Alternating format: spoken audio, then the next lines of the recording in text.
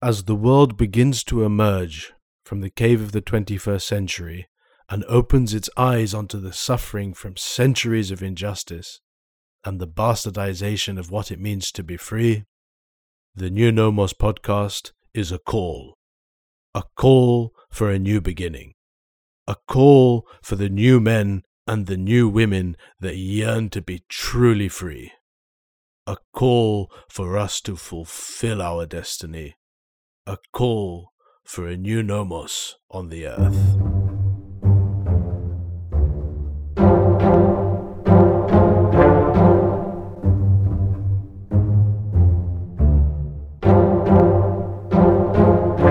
Welcome to the New Nomos podcast.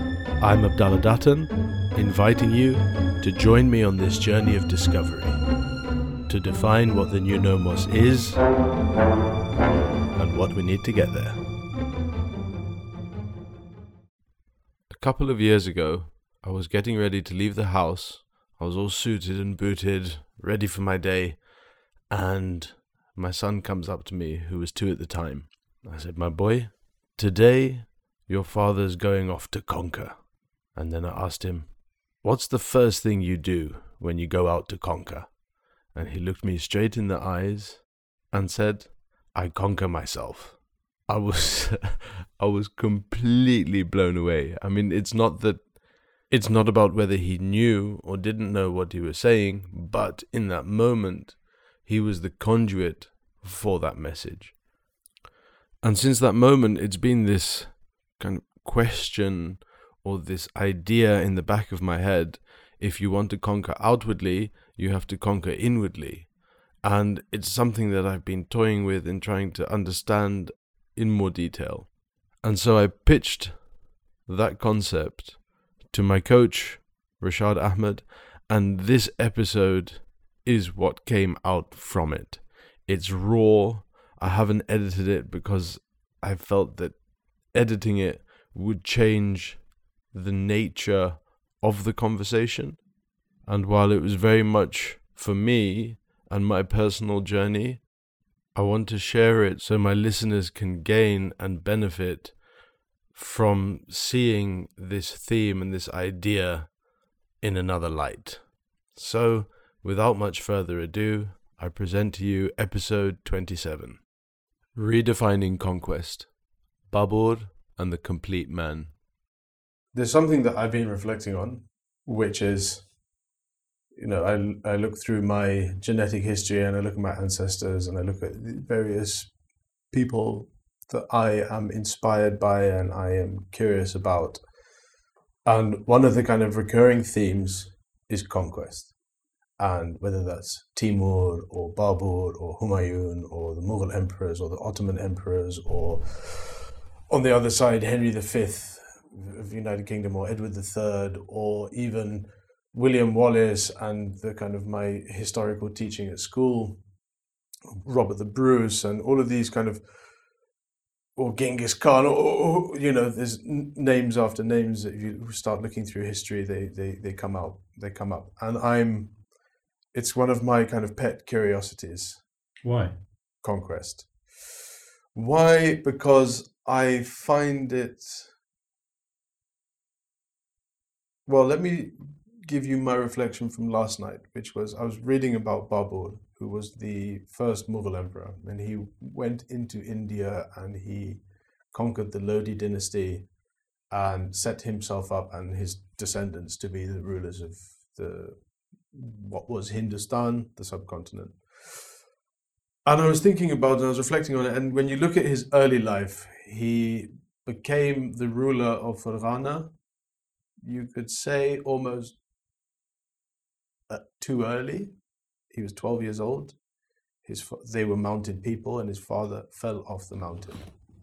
It's doesn't really make any kind of logical sense that these people that have lived in the mountain, and this is the ruler of that area, fell off the mountain. But that's what happened, and the rulership over that province was thrust onto him. And then each of the provinces had, was ruled by a cousin or an uncle or a second cousin or something, and everywhere he would go. He went from Fergana to Samarkand, and he conquered Samarkand, and then something happened in Fergana. He went back to Fergana and lost it, and he kept going backwards. I'm going to take you straight back to where you started the conversation, as much as you construct the rest of it. So I'm going to ask you a question that returns back to it. So it doesn't matter how much of a story you tell me about why it means to you. I'm going to go back to the initial question of conquest. Like, immaterial of what you say. All right, but the point of what is interesting for me about this is what I want to know. Why is it interesting for you? Is at no point during his conquest did he know he was going to succeed. And now when you look back at the history and you see the whole picture and you see, okay, he went from 12-year-old ruler to 40-year-old emperor in that 30 years, with a whole load of obstacles and whatever.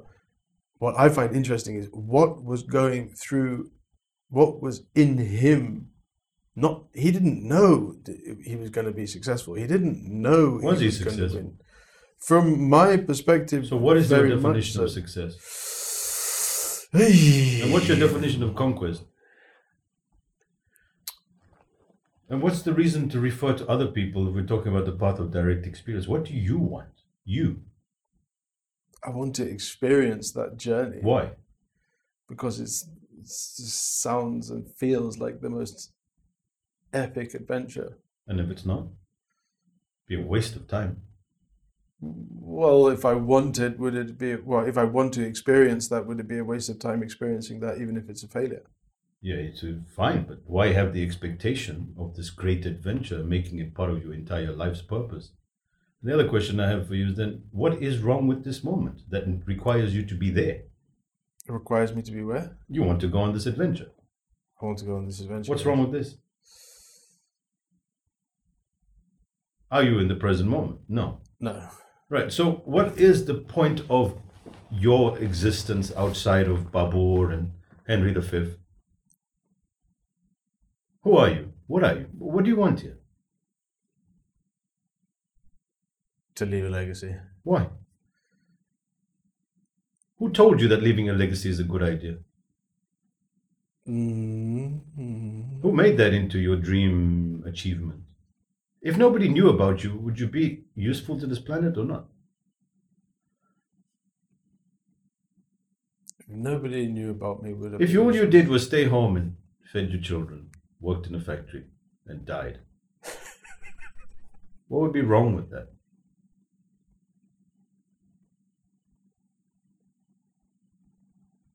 Isn't that subjective? Exactly. Now, why is that wrong to you? Or why is that a good thing? Obviously, it's a bad thing because you want to be Babur, riding the elephants and setting yourself in the history books. But why? Why you? What will that give you? Because we only want an experience because it will give us something. What will you finally get in there? And what will you know about yourself that you don't? Because if you knew everything about yourself... Well, I would say that if I did get that, what would I know about myself? I would know that I had the capacity within me to conquer. And why do you want to conquer? Because everything that I see in the world, everything that I see wrong with the world, I can see. What is the definition of the word conquer? What is the definition of the word conquer? And how is that different from taking?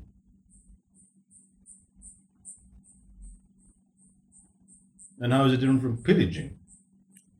How is that different from raping? Because part of conquering is that.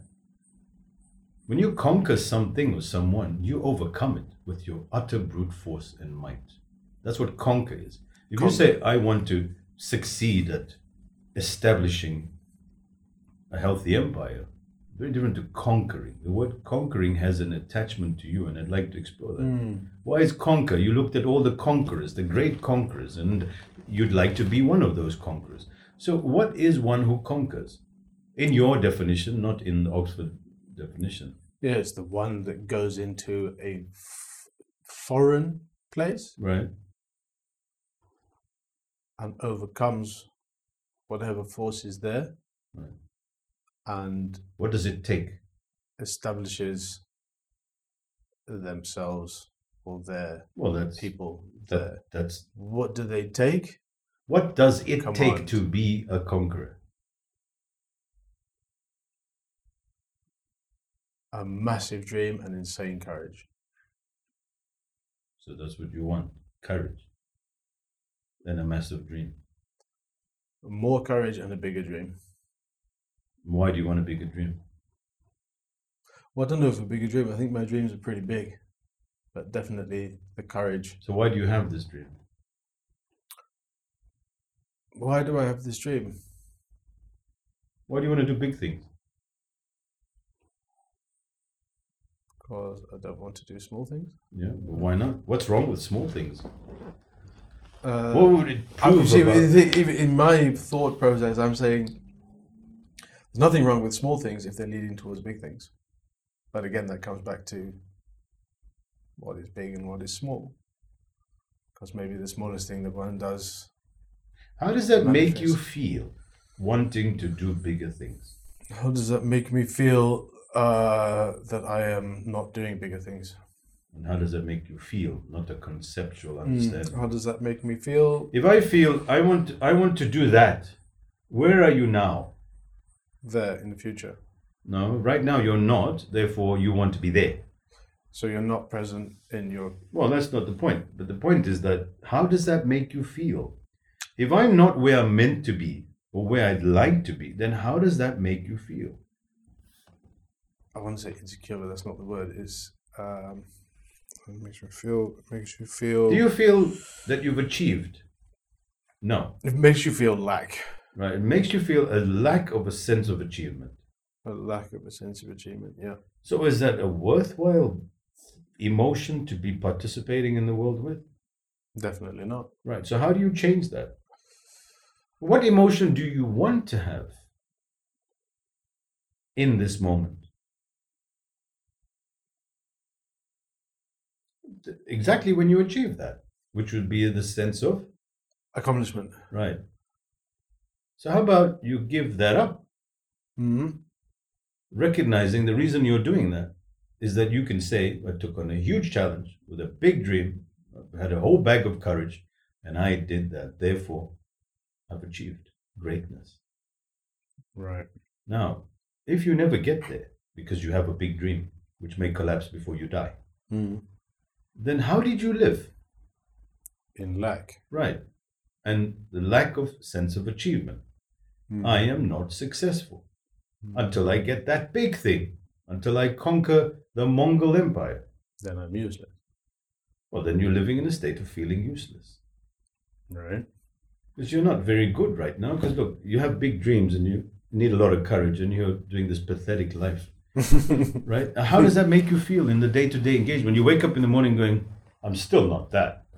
Yeah. Look at how do I become successful? Read a book on success. So first step is wake up at 4 a.m, join the 4 a.m. club, do 300 push-ups, and then do 10 hours of yoga, and then you're ready to go and conquer the world. And you do it, and you're like, I'm still not there. I'm still here. So what do? We go push harder, get a new coach, read another book on success. Read and reminisce about where you should be, about the Moguls and about the tyrants of before, and reminisce about how you could become that, right? Oh. But you're just here in this pathetic situation, right? You're not that. And then you read that and you're like, oh, I feel more connected now because you see, I got that in me. It's in me. I could be that. And look, I'm reading these stories and romanticizing about these things I could be. I know I'm going to do it. I know I can do this. All contained within me. I'm sorry, I just need to say it because it's distracting me, but there's a point in Babel's, well, he lost a certain battle and lost, I think it was Firman or Samarkand, one of them, and he never got over it. I wonder why. Even in his 40s, he's writing his memoirs or whatever, and that was still the one thing that really lost. Always the one thing. Mm. You will never be successful. You, anybody else on this planet, until they decide to say, now I stop wanting what society, what my evolutionary instinct is telling me to go and conquer. I want to be here. I want to be now. and I want to be content. And I give up my ambitions because I know they're not real. What is real ambition? Right? What is a worthwhile goal as far as you're concerned? Not as far as the universe, the planet, the great Mongols, the great this, the great inspirations, the great YouTube stars, right? What would be a worthwhile goal to achieve, to spend all your efforts achieving? And of course, all the moral things can come in now, and what we're meant to do as good people, and just members of society, whatever. So this is not negating all of those great men and women and all the rest of it. It's like, okay, so I'll become successful and maybe I'll conquer, right?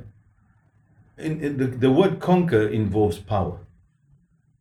The word settling or I'd like to live in India. There's a very difference to I want to conquer India, or let's say Venezuela, for instance. I don't care about what country we talk about. It requires power. And it generally, conquering means to overpower. It has that implication from my limited understanding, and I could be wrong. The opposite of conquering would be what? Submitting.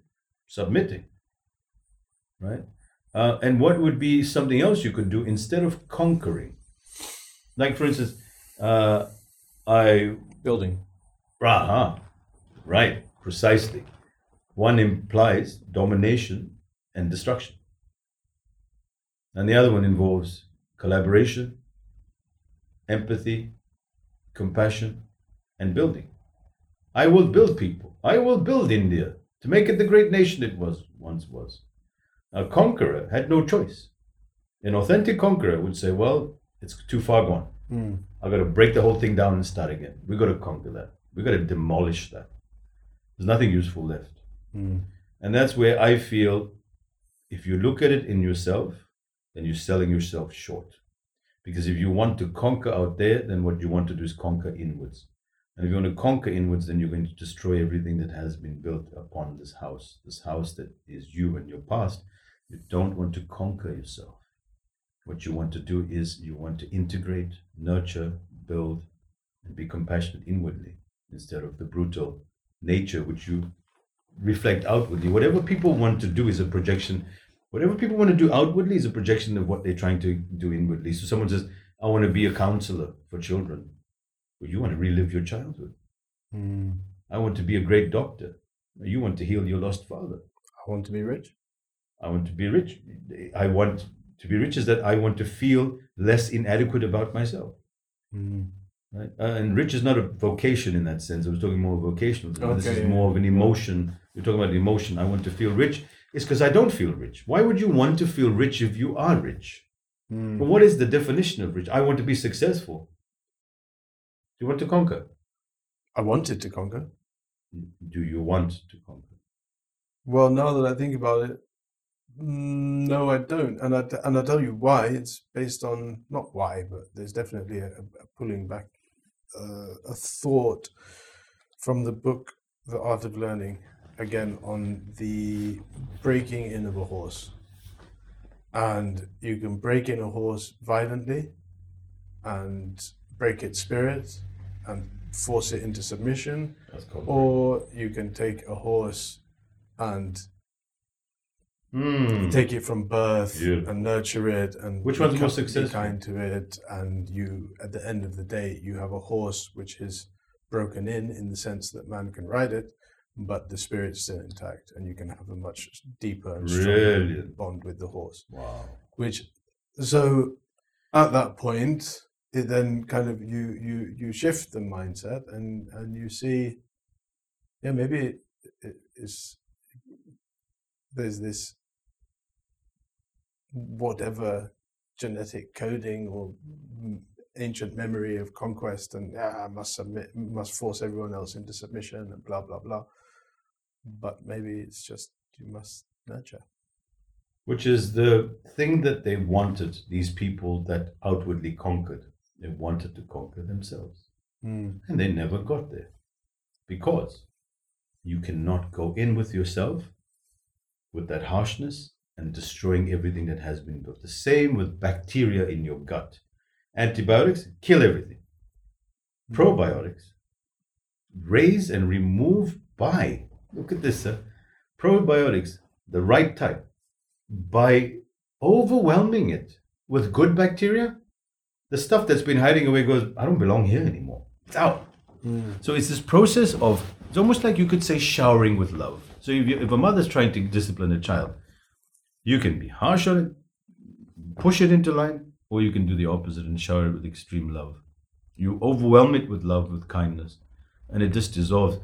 So the ego mind, which is the thing that we ultimately want to subdue and control, the mind that doesn't let us be successful, the mind that makes us suffer terrible thoughts and fears and doubts.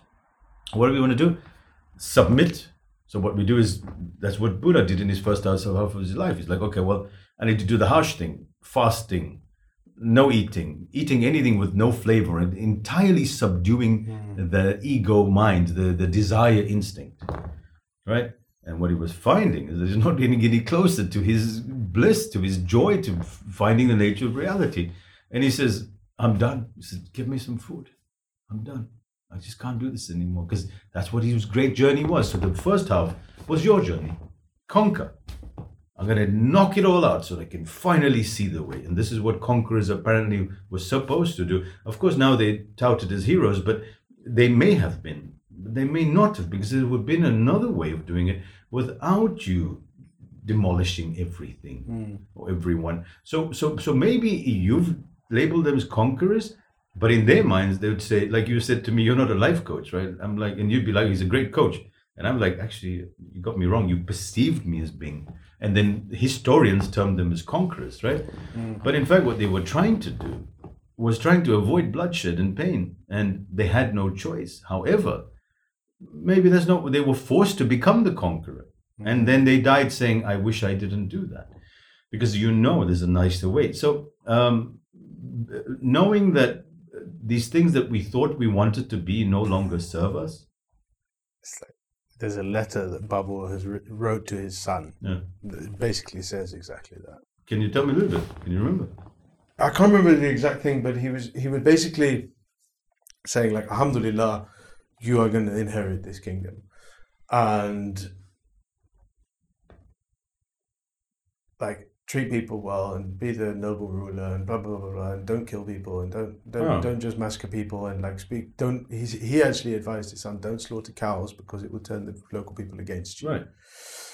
Blah blah blah blah blah, and all of these things, and it was very compassionate. And in the same thing, that the person who's recounting the story says, it talks about like basically a semi-genocide that he committed.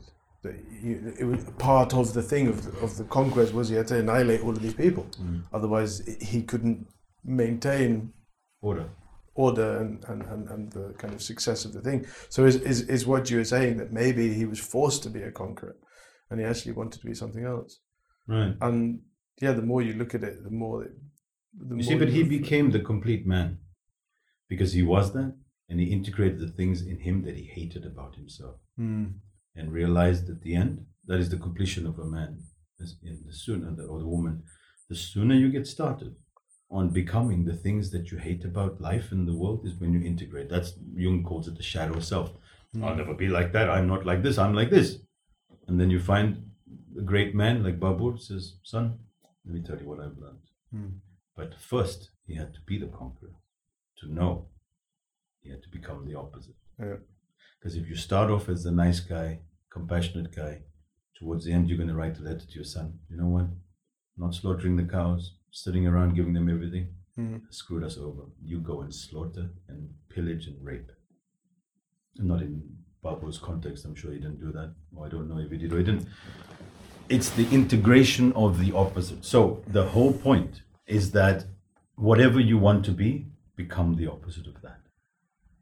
Right. So for me, I wanted to be successful. I wanted to conquer. I wanted to be, rich and famous and have a lot of recognition and be known as the strong person. All these things that were programmed into me, right?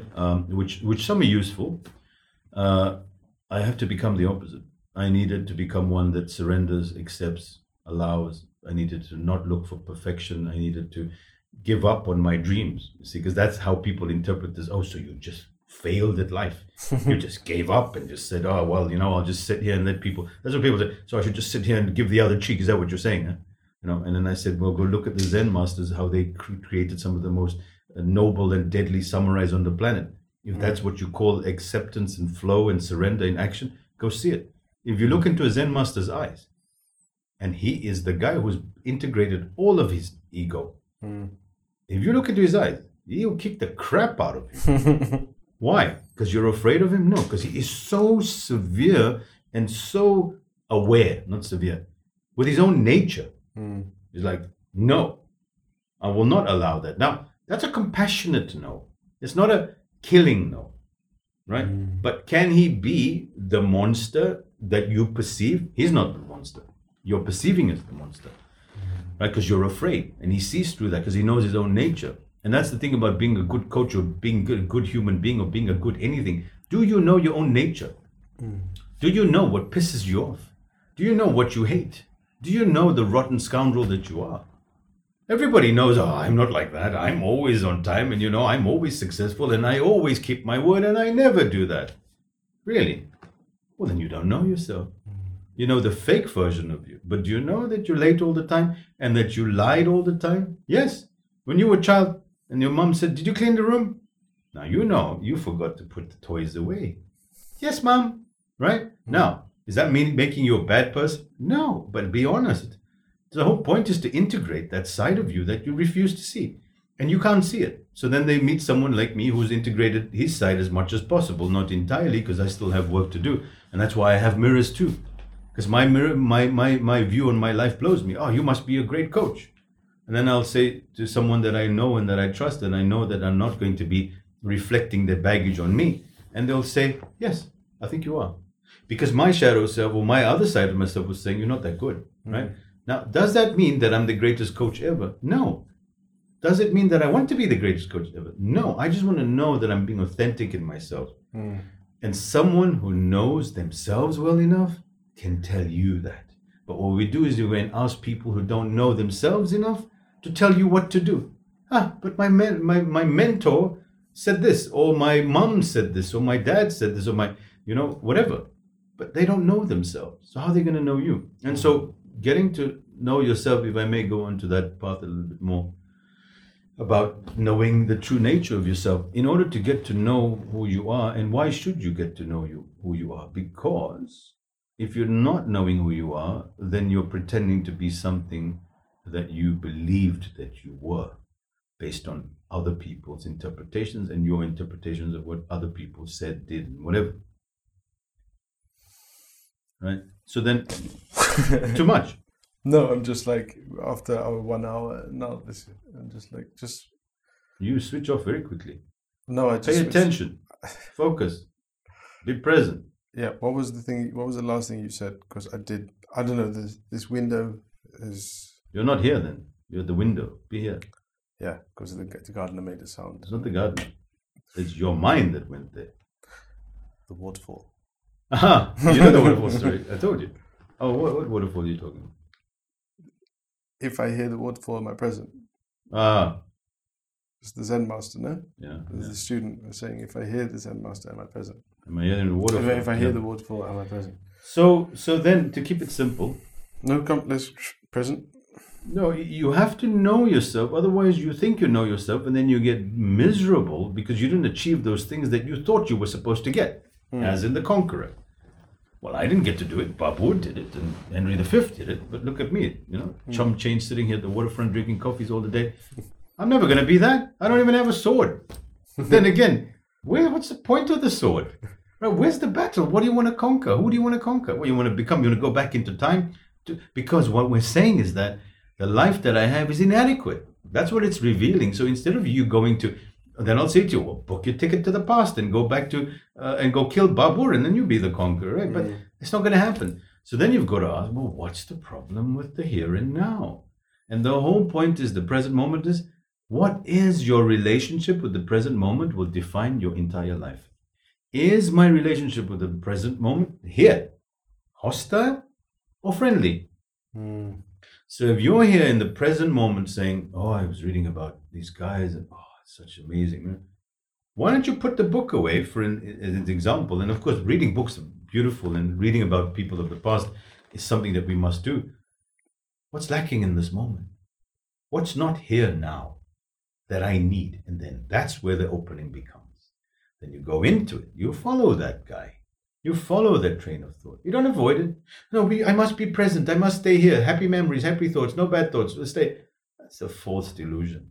So the mind says, well, I have a dream of becoming like them. Well, there's your problem. That's going to take you away from the present moment. Can you put that dream on hold because it's just a dream and not let it take away from the present moment? Yeah, okay. Well, then why do I need to become that? And you go into that, and that's what I do, unpacking. And then you return to the present moment. At the same time, it may be that dream may be your dream, but it's no longer going to be a dream. It's going to become a reality. Why? Because that has been put into your heart. But what's also been put in your heart is lack. Now, how do you differentiate the thing that I should be getting and the thing that I think I need to be complete? By asking yourself the question, would I become more complete when I achieve that? When I conquer this, when I gain this, and when I become that? And if you really ask the question deeply enough, you may find what the Buddhist teaching says, not just the Buddhist, because then we sound like we're being all religious, that the same thing that make you happy one day will make you miserable the next. The same thing that gives you joy now will ruin you later. The brain doesn't understand this. The brain says, I don't care. I'm going to kill them all until I sit on top of that pile of wood and it's all my wood and I'll be warm for me and my whole family, because that's the moral justification. Right? That same pretty wife that, like women say, and he made me feel so good, so nice, and he was so friendly, and he was so kind, and he was so funny. And then you hear years later, what happened? Well, he was too funny, right? And he was turning the funniness onto me. He was funny as long as he was talking and we were on the same team, but then he turned the funniness towards me. Not picking on women, but it's the same thing with men, right? That ideal creature that you longed for and pined for, and in the history books, they killed across the land for, right? And they finally get her and she goes, I'm not going to do that. No, take that shit and go. What about what I expected? Oh, you mean there's another side to this tale? Yeah, I came in with expectations too. And guess what? You're not the guy. Why? Because nobody can meet the expectation of a creation in your head. Can you show me this person? So there's a story of a Russian woman, and she goes to the therapist and says, well, I just can't find the right man. Well, what's the problem? Why is it so difficult? It's really simple. I just want a man who's funny, who treats me kindly, who listens to everything that I say, and doesn't interrupt me. And so the therapist said, I think you need a television, not a man. Right? Because what you're describing right now, there isn't such a person. At the same way, the man is coming in with his things and, well, why doesn't she just shut up and leave me alone? Right? Well, why don't you listen to what she's saying? Maybe there's some truth in it, right? For instance, as an example. So this topic of love, right? What is love? I know I can tell you what love isn't, but you can't tell me what love is. Now, what do I mean by that? We say, I love him, right? Why do you love him? Because he's funny, he's kind, he's sweet, he's sensitive. Okay, great. He makes me feel happy. He makes me feel this way, whatever, roses and dance and singing. Right, so he's all of those things. Now, let's say 2 years later, he sleeps with your neighbor. Just has one romp, lovely sex, happy as pie, comes home and says, honey, I had such a good time. I hate you. Hate me? I thought you loved me. Yeah, well, that was before you slept with the neighbor. But it doesn't change who I was, does it? I'm still kind. I'm still funny. I still love you. Yeah, but hold on. But I don't love you anymore. In fact, I hate you. Why do you hate me? Well, because you slept with the neighbor. But it didn't change who I was. I'm still the same guy. I just slept with the neighbor. So was your love for me conditional or unconditional? Not conditional. That's based on certain rules that were not written between us. Because you didn't tell me if I slept. I'm using a very extreme example here. The same way with the man, right? He's like, oh, one of the big thing, she accepts me as I am. Right? Because according to him, this broken man, right, accepts me as I am. The first question I would say, well, why don't you deal with your brokenness before trying to find another woman? Or a woman that, because the previous woman said, listen, you're full of crap. And then this woman said, even though you're full of crap, I'll accept you as I am. Maybe you should ask yourself the question, why am I not accepting myself as I am? Looking for someone to accept you.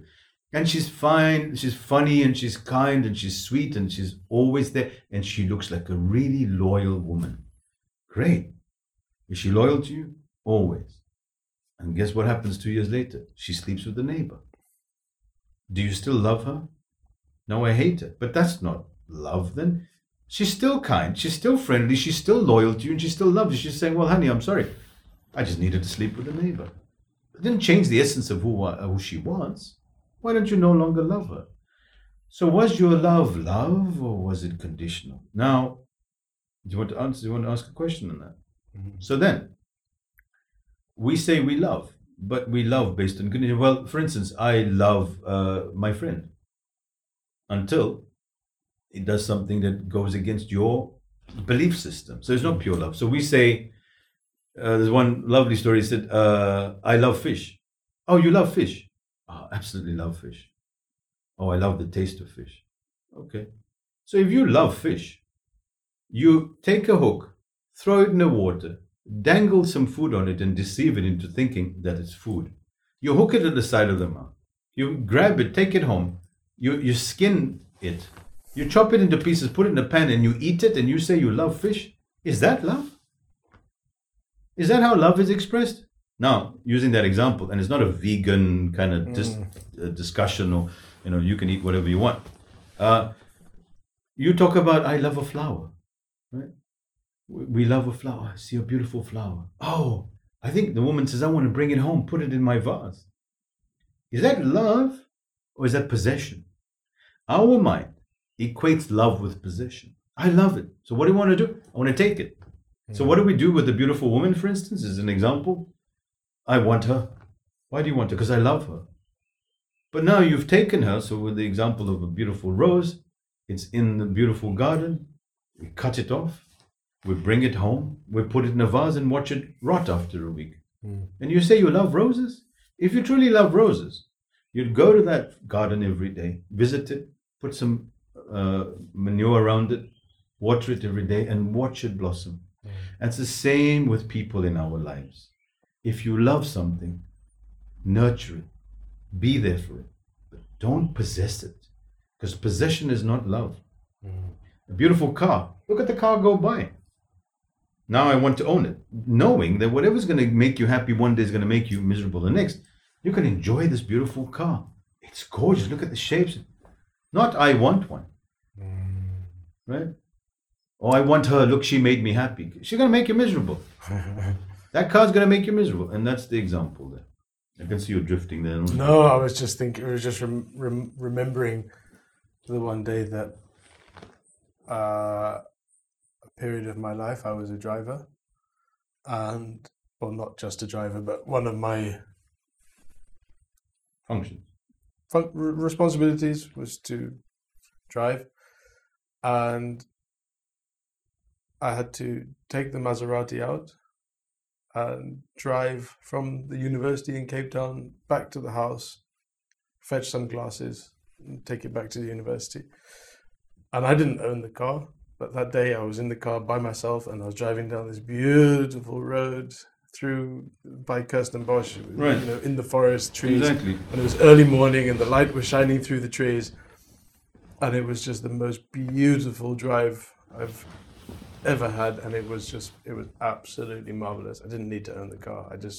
I was driving it, and that was all that mattered. Right, which is exactly the same as this whole universe is yours. You don't have to own any of it. You don't have to own a term. You don't have to own a label. You just have to observe it and watch it. Even that. I want to be happy. Let happiness be. Don't be happy. Just watch happiness for a moment. I want to be happy forever. No, you don't. There's no such thing. That same happiness is going to make you miserable. That same joy is going to make you sad. Because everything is creating it in opposites. Everything. Right? So what you want to do is first get happy. I want peace. But then what's wrong with the opposite of peace? Have you made peace with turbulence? Because then you're integrated. And the whole point is recognizing and that beyond the opposites lie the unity. Right?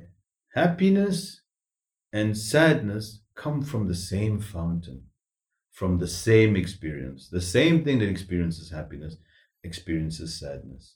The same thing that experiences ugliness experiences beauty. And they're all subjective. Right? And it's all based on a construction in the mind. Right? So one of my clients said, yeah, I'm cheating on my husband because, this other man, he does something for me that my husband doesn't. So what does he do? Does he have a penis? He's got a penis. Right? Now, is it his penis that's making you feel a certain way? Or are you allowing him to make you feel that way? Does your husband do the same thing? Yeah, but I don't feel that way. It's your mind that is saying, well, when I'm with that person, he makes me feel, no. He doesn't make you feel. You make you feel based on what he did. It's like my child is making me upset. No, your child is doing what your child is doing. You're interpreting in that and you're getting upset. I was having such a great day until my husband told me that I'm a fraud. Okay. But why did you let what he said change your idea about your day? So my wife said to me, my little one, when she was little, she really knows how to press my buttons. And I said, that's interesting. And who created the buttons? Right. Right. Because if there was no button, would she be able to press that? For instance, because a child is a child. Yeah. Child is going, I'm annoying. I'm being annoying. But how would she know that's triggering you unless you have that button within you to be triggered? So what we do is we say a button is, I will take criticism highly offensive. You created the button. Then someone says, you know what, I think you're this. That's criticism. That hurt me. But who created the hurt? The person's words or your perceptions? It's something important to differentiate. So the same with the Zen master walking down the forest, and the man came up and hit him with a stick. He went chasing up to the man and said, excuse me, you dropped your stick.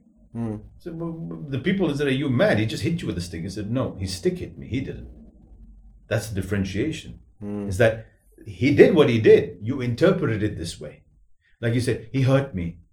He really hurt me. Where did he hurt you? Like, can you show me on your body? No, because he said that I'm unfaithful. Well, are you unfaithful? No. Then why should it hurt? Right? And if it's true that you were unfaithful, apologize and own it. It doesn't have to cause hurt. Right? Hurt is an interpretation. It's not fact. Nobody gets hurt. He stole my money. He didn't steal your money.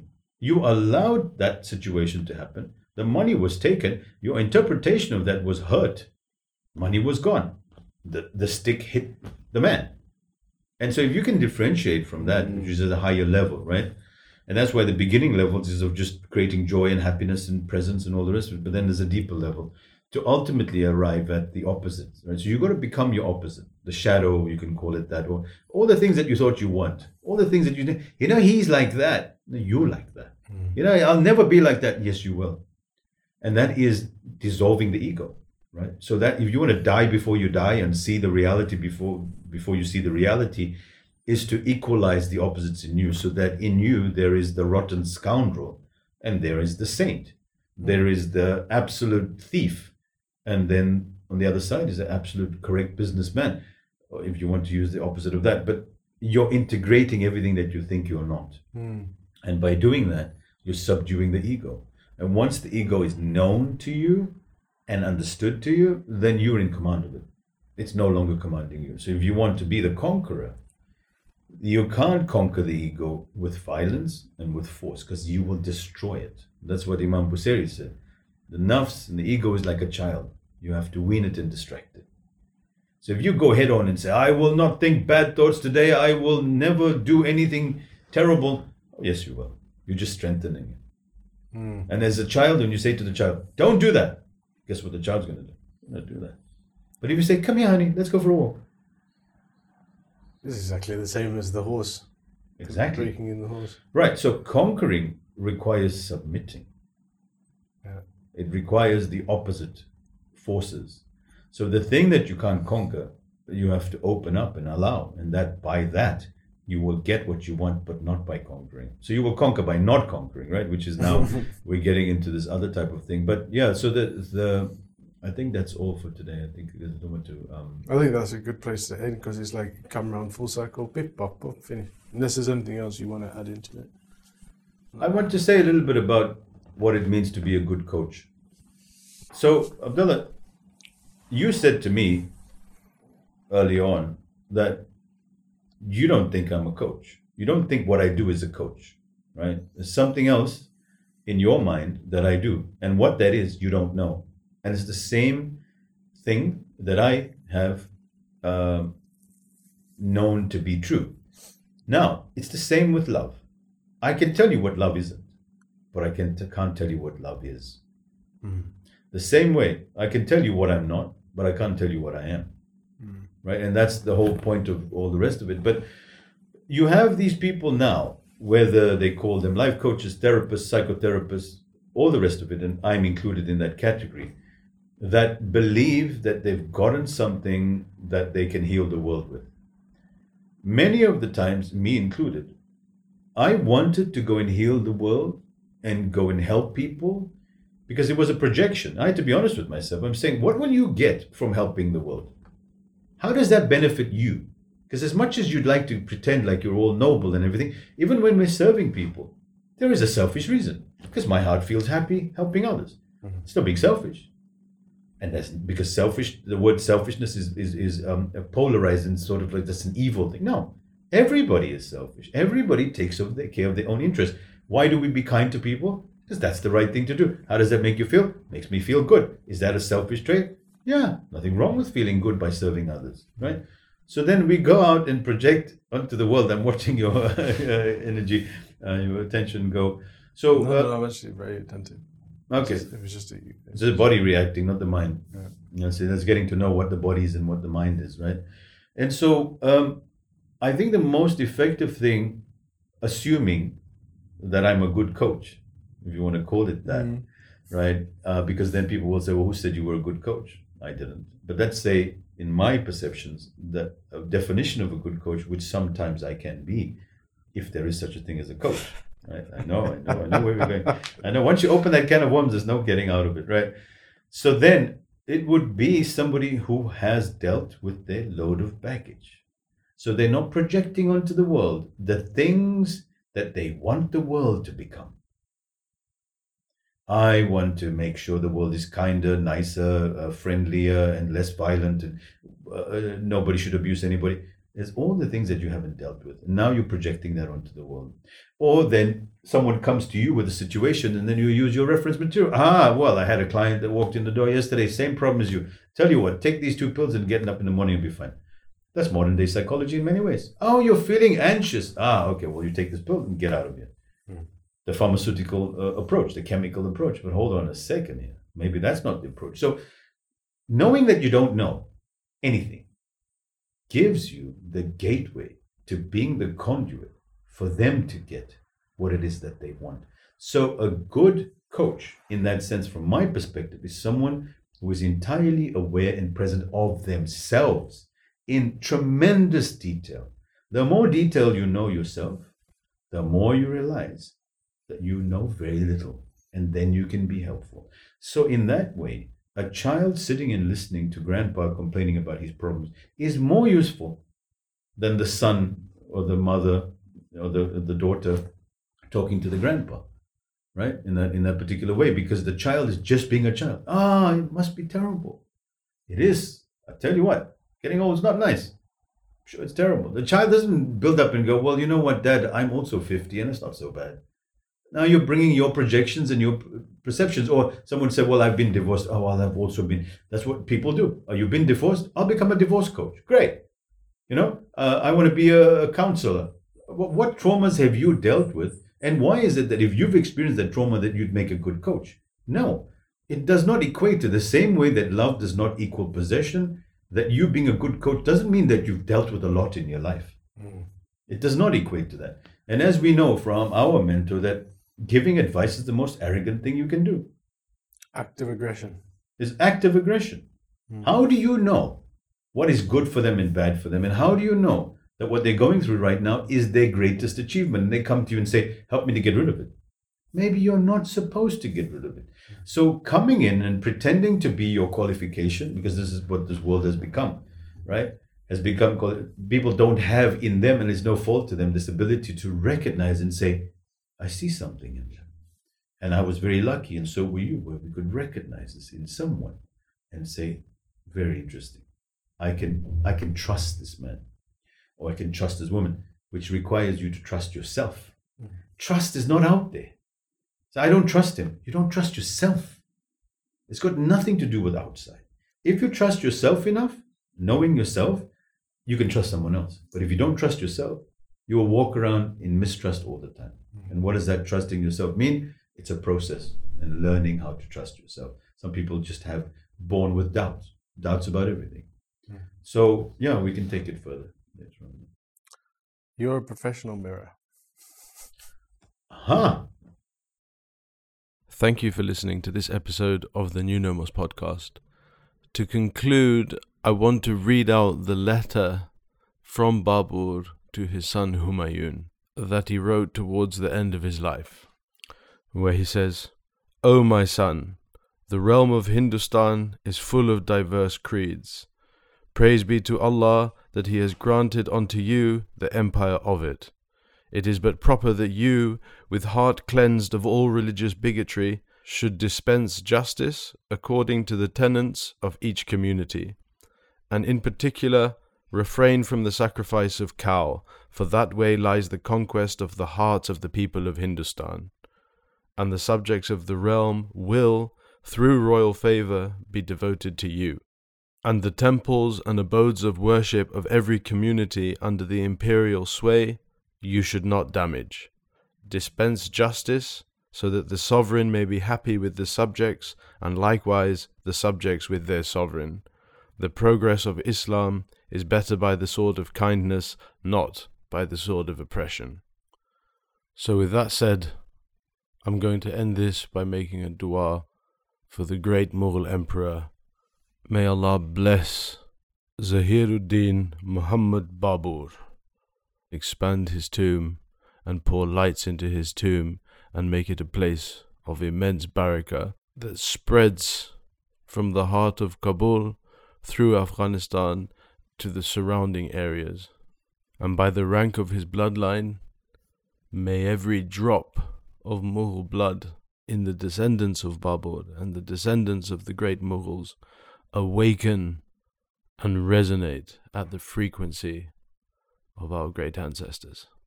Thank you.